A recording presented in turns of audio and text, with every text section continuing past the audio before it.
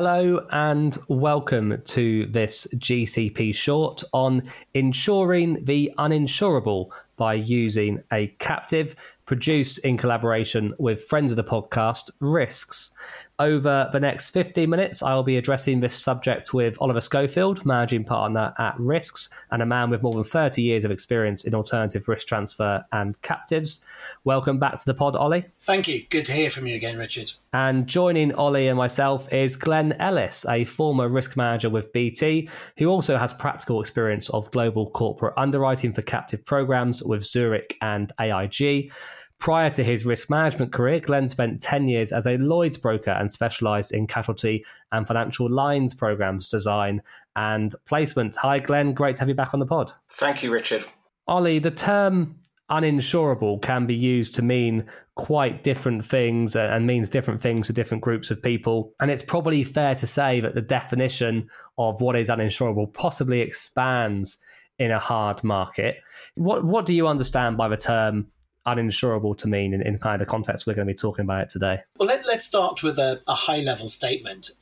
Our view is that risks that arise from activities that are deemed to be illegal are uninsurable in most cases, because to do so would be breaking the law, clearly. But we have to look at the nuances behind that, because what might be illegal in one territory might well be legal in another. So, for example, the cannabis captive that was set up in Vermont is permissible, but may not be permissible in many other jurisdictions. I think then moving on to the next level of definition, perhaps more mainstream, we can break that down to two categories of uninsurable risks, being pure business risks, such as trading risks, or even historic known issues, such as third-party liabilities arising from the historic use of asbestos.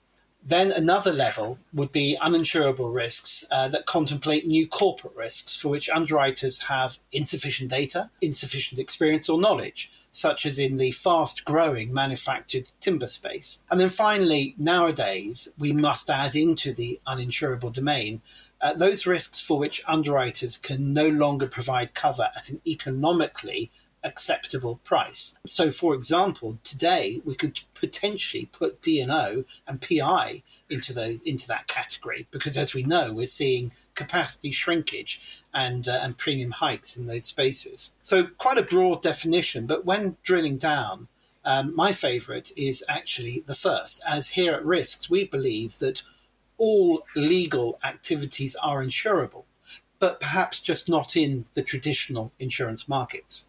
The second to last point you make around in a hardening market, insurance can the costs can become so prohibitive that it becomes uninsurable, and that's exactly where we are at the moment with some lines, as you mentioned, D&O and professional indemnity, which we touched upon last year specifically. Glenn, from a risk manager's perspective, then, what does the term uninsurable mean to you? Well, Richard and Ollie, for me, uninsurable risk has evolved over the years. And quite rightly so. If we look at the traditional property and casualty approach, uninsurable risks are those which do not satisfy the long-held tenets and definitions of what is insurable. For example, the insurable interest a corporation or business entity has in its assets, and the legal liabilities that corporation might encounter arising out of, say, its day-to-day activities or business operations.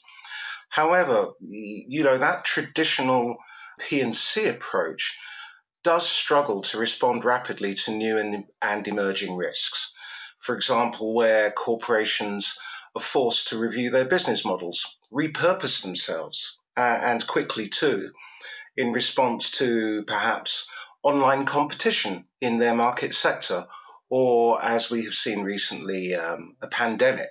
Underwriters, they are justifiably wary of new and unquantified risks, but a so-called uninsurable risk can be acceptable, in my opinion, to insurers and reinsurers for that matter, with the appropriate data set and underwriting information. So I'd like to put forward something which may be a bit controversial, but suggest that the term uninsurable is no longer valid today.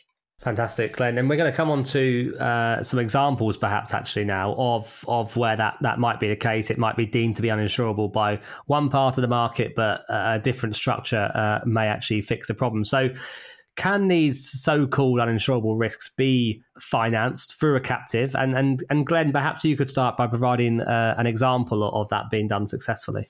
Cyber risks and more particularly the first-party cyber risks. These are the costs associated with upgrading a business's IT systems, security systems, perhaps following an attack on those systems. I'm not an authority in this area. However, I am aware of risk managers who have been unable to purchase this coverage, first-party cyber cover, but it's a coverage which is offered in the market. And they have successfully placed those exposures in the captive. So effectively, a primary layer, which the captive takes, which of course leaves open options for excess of loss placements on top of that. So first-party cyber risks are an example I would put forward as of having been successfully placed in a captive. And Ollie, I believe you've got a couple of other examples you can share with us as well. Yes, indeed. The first one is around the asbestos space. We have a client that manufactured industrial drying units in the 50s, 60s and 70s that were used in the pulp and paper sector. And of course, traditionally, these units would have contained asbestos as that was standard at the time. Now, that particular client has a range of liability policies that should have responded to any claims, but the client also knew that some of those policies would not be able to respond because either those insurers were no longer trading or there was lack of documentary evidence going back to for example, the 50s. The challenge for this particular client was that they were considering listing on the stock exchange, and they needed, therefore, to be able to make a clear, unequivocal statement about the historic liabilities and how they were being dealt with. So the solution lay in the organisation establishing a captive to self-insure the gaps to cover any historic policies that were unable to respond, and then seek reinsurance protection from a specialist alternative risk transfer market to help them smooth the cost impact of any losses greater than their expected level. This was a 10-year program that we put together, and it gave me exactly what they needed in that example. I suppose the other one, which is much more recent, is a client of ours that is a commodities trading business, and they wanted to have insurance to ensure that they had sufficient funding available to cover the bonuses that still needed to be paid to their key traders in a trading year where the profits were actually much lower than anticipated. And their quandary was that if the bonus levels were not maintained, there was a real risk that some of those traders, their key assets essentially, would walk away from the business. So what we did was we established a program in their captive whereby a preset percentage of the value of every trade was paid as a premium into their captive. And in turn, if they ever needed it, these funds would be paid back as claims to cover the bonus shortfall. So they created an insurance policy, an insurance structure to be able to protect them from this event. So going back to what Glenn was saying about, is the word uninsurable really prevalent in our industry anymore? This kind of proves that, very much proves that point. Fascinating, particularly that last example, Ollie, is really, really interesting. I imagine when you put together a program like that, which is so unique, and I imagine just wouldn't be entertained at all by the commercial market, what is it that regulators need to see, as in captive regulators need to see to feel comfortable if you come to them with this business model and business plan and proposition to ensure this kind of thing for a captive? How do you get regulators comfortable on that kind of program? It's a great question, and it's a very, very important topic, of course. What we need to be able to do is to demonstrate to the regulators that there really is a risk to the business, that absent any solution, the firm would face financial distress. So to do that, we need to sit down and work with the regulators to explain what that financial risk is, how that financial risk could be triggered, whether that situation could have arisen in the past and how much it financially would have impacted the business. So a claims record, if you like. Also, we need to discuss with them what a fair and reasonable premium and risk financing structure is. And crucially, that the activity that causes the presence of that risk in the first place is legal. Now, we have found that as we discuss all of these aspects with the regulators, we help them to understand that, yes, this is a risk. It might be a pure business risk, but it is still a risk that can be protected against.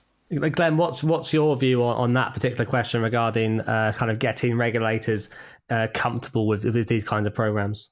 I would look at financial probity. I don't think that's a term that we hear bandied around much, but it's there in principle all the time.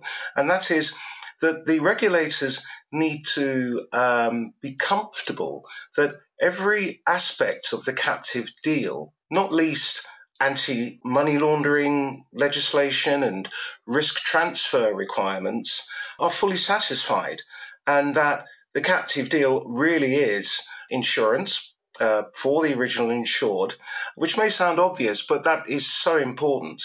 I'd add also that the captive managers have a responsibility to demonstrate and evidence to their own original insureds, and probably subsidiary companies as well, that the captive is the logical and cost-effective option where the market cannot or will not provide coverage. So it comes full circle. So the financial probity of a particular captive deal, I think, is something that I would say is something that the regulators must feel comfortable with.